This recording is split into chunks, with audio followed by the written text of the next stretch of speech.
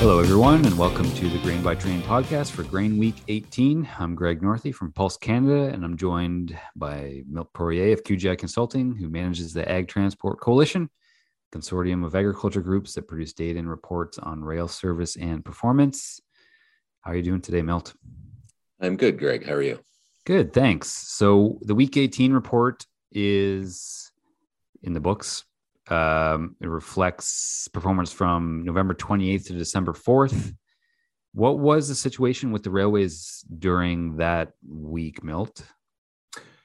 Well, that was effectively the third week, if you will, of the service disruption that we saw in southern BC. So CP had opened about 5 days before that, partway through week 17 on the 23rd, I believe, but with reduced capacity. CN, though, after having tried to reopen that week of November 27, 28 and having minor success, had reclosed and then opened up the following week. So they're pretty much still out that week. Okay, so CN was basically running on very limited amount of trains. I think we had heard at one point, it was five trains a day or each way on the CP line during that week. So what did their performance look like in week 18? Not good. A little bit lower than the week before, actually, which is not really surprising. So they fulfilled only 51% of the orders for shippers in week 18, which was down from the 53%, I think, the week before. Demand was very low, at 2,400 cars in total, which is not really far off the levels that we'd seen for the 2 or 3 weeks prior to week 18, and that, frankly, we expect to see for the next few weeks as we head through the month of December. Which is, kind of the underlying story that we've seen all year, how demand is low and yet railway performance hasn't seemingly compensated for that. But even with that low demand, CN only managed to spot 1,200 cars for week 18 orders, which is not good, to say the least. More disturbing for me is that while the Vancouver outage is very real, it's had a significant impact on both railways, CN and CP, and the performance numbers certainly reflect that, with CN only fulfilling 22% of orders from shippers for the Vancouver corridor. The performance issues are not limited to Vancouver. Prince Rupert has not been good and was not good again in week 18, where CN only fulfilled 45% of shipper orders. And Thunder Bay was not particularly good at 74%. So those are their three main corridors, and they were well below their year-to-date average performance in all of those corridors. And in week 18, those three corridors for CN represented 95% of demand. So if you don't perform in those, the rest don't matter, as they say. Generally, CN, they tend to ration. So they tend to ration orders and take them essentially off the books. Have they been rationing, Milt? Not a lot, surprisingly, because it was always, as we've seen in past years when they got into trouble for whatever reason, it was a strategy that they went to fairly quickly. So far this year, not so much. And surprisingly, not through, weeks 16, 17, and 18. There've been a little bit of rationing, one train this week, 2 trains the week before, but nothing significant, which is interesting because, in the past, that would have been the first place they went. Having said that, we are hearing rumors from shippers that we may see a higher level of rationing in week 19. So once CN got their terminal or their line open and they did an assessment that, now we've got all these cars that we have to try and get to the Port of Vancouver, I think they may have decided to stem the flow of orders into Vancouver and perhaps even canceled some outstanding orders that were on the books from prior weeks. I mean, we'll see that as we go through our analysis this week, but that's one of the things that we're hearing from shippers. Before we leave CN, I mean, the Prince Rupert numbers are, I think, quite interesting. Obviously, Prince Rupert is solely served by CN. A lot of talk recently with Vancouver of trying to utilize Prince Rupert more, asking shippers to try and go to that port more. But that kind of performance into there, it must be difficult for shippers to see that as a desirable gateway for them if that kind of performance is there. Like, what kind of impact does a low order fulfillment have on a desire for a shipper to want to move into Prince Rupert? Well, it's not good, obviously. I mean, CN's been very inconsistent in Prince Rupert corridor this year. They've had some good weeks, but they've had far more poor weeks than they've had good weeks.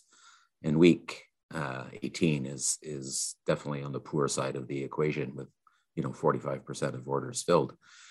But what we see happening at Prince Rupert is a very uneven order fulfillment performance. So that speaks to performance in the country. Cars are not getting spotted on time in response to shipper orders.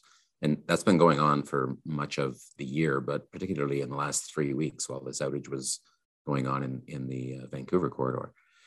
And then orders get filled, but they tend to get filled and released in bunches. So you have kind of a feast and famine process going at the port of Prince Rupert, where there's either a lot of cars or there's very few cars, and they kind of come in waves, days apart or weeks apart. And we're seeing that develop again this week. As we spoke about in our daily this morning, they have no cars at Prince Rupert this morning, but they're expecting to get 600 in the next 36 hours, which is, ridiculous to try and plan staffing and unload operations at a terminal when you've got that kind of an uneven supply situation.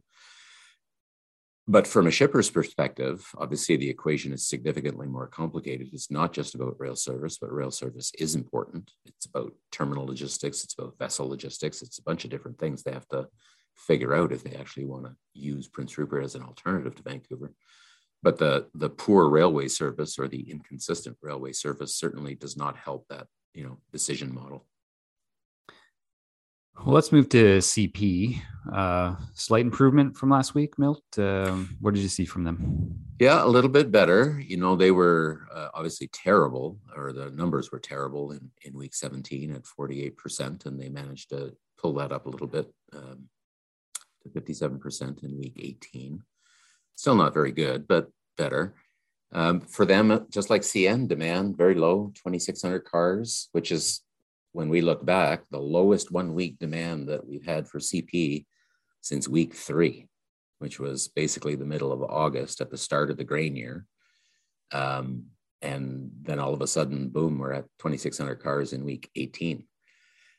By the way, we don't think that's going to change a lot in the next few weeks based on the preliminary demand numbers that we're seeing for week 19 and week 20. And again, like CN, CP is not just about Vancouver. Like, Vancouver obviously was a huge determinant of their overall performance.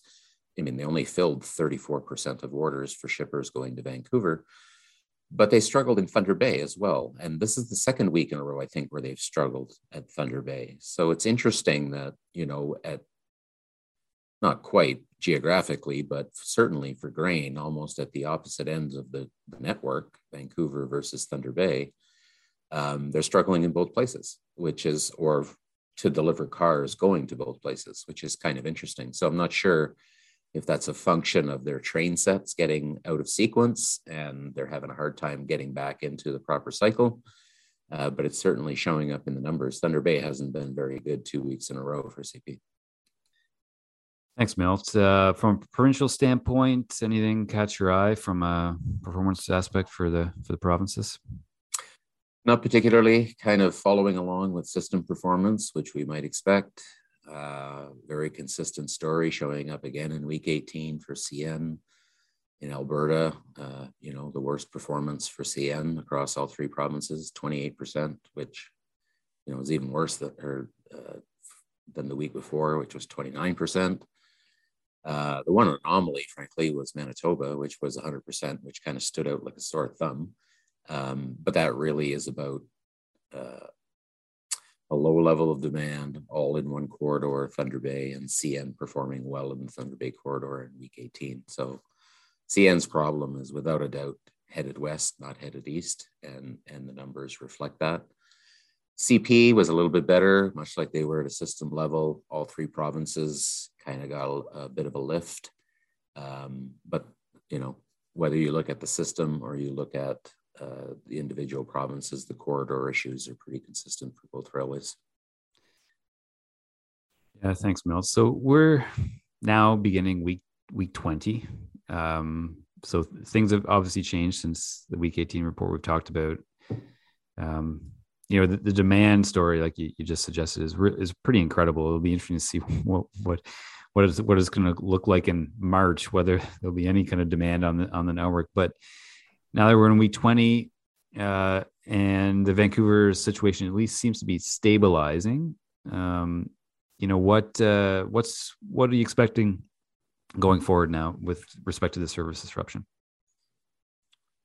Well, on your point on the demand issue, you say it somewhat lightheartedly with respect to what kind of demand will be there in March, but frankly, there's a lot of people in the industry that are starting to think that there's not going to be very much demand there in March.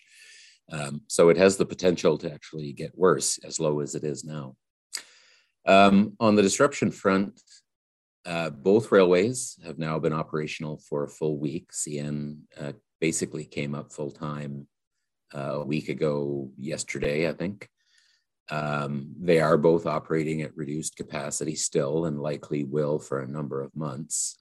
I mean, they've repaired track and bridges and all the things they needed to do in order to get back to the ability of running trains, but they're doing that with slow orders. And those slow orders, will remain in place until probably their spring engineering programs, when they can get in and, do the heavier repairs, if you will, as opposed to the Band-Aids that they did just to get operational again. So, better, showing positive signs, but still not at 100% by a stretch. So things are, what we can see in our data, things are improving in the Vancouver corridor and made significant gains in the last week. We look at it from a couple of perspectives to try and come to that conclusion. One is, what is the flow of grain cars into the port on a daily basis? Obviously, for the better part of 10 days or whatever, when the railways went down, there was nothing, and slowly those numbers have started to come up. And while it's still a little bit stop and start on a daily basis, it has been better. And this past weekend was the best that we've seen since the disruption started in mid-November. We had 2,000 grain cars arrive at the port from Friday to Sunday. And if you look at it day by day, it was like 300 on the Friday, and then it was 800 or 700 on the Saturday, and then 1,000 on the Sunday. So it seems to be getting better and better, which is a good sign. Hand in hand with that is what we refer to as the backlog of traffic in the corridor.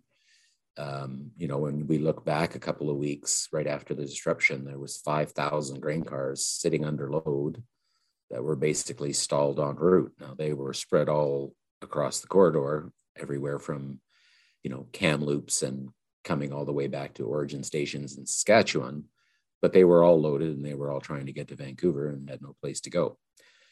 So what we see now is we got that number down to about 1,700 on Friday of this past week.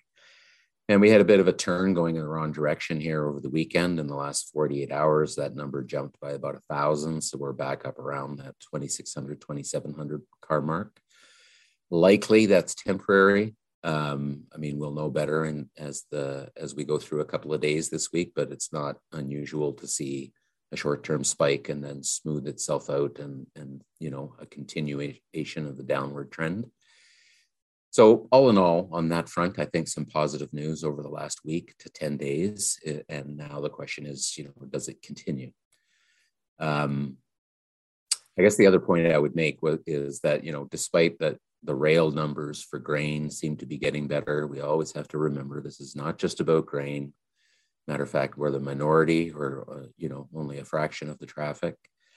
If we look at the Port of Vancouver itself, it becomes pretty evident that we're a long ways from being, out of the woods on this one. Vessel counts at the port are extremely high. This morning, between vessels at berth and vessels at anchor, this is all types of vessels, by the way, 77. And that's down from the peak, which was last week, and that number was 81. And if we go back to just before the disruption, that was 44. So work to do yet.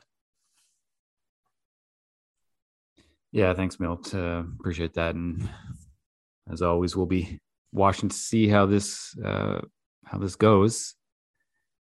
For those of you who would like to see the reports, you can go to www.agtransportcoalition.com, and we'll talk to you all next week.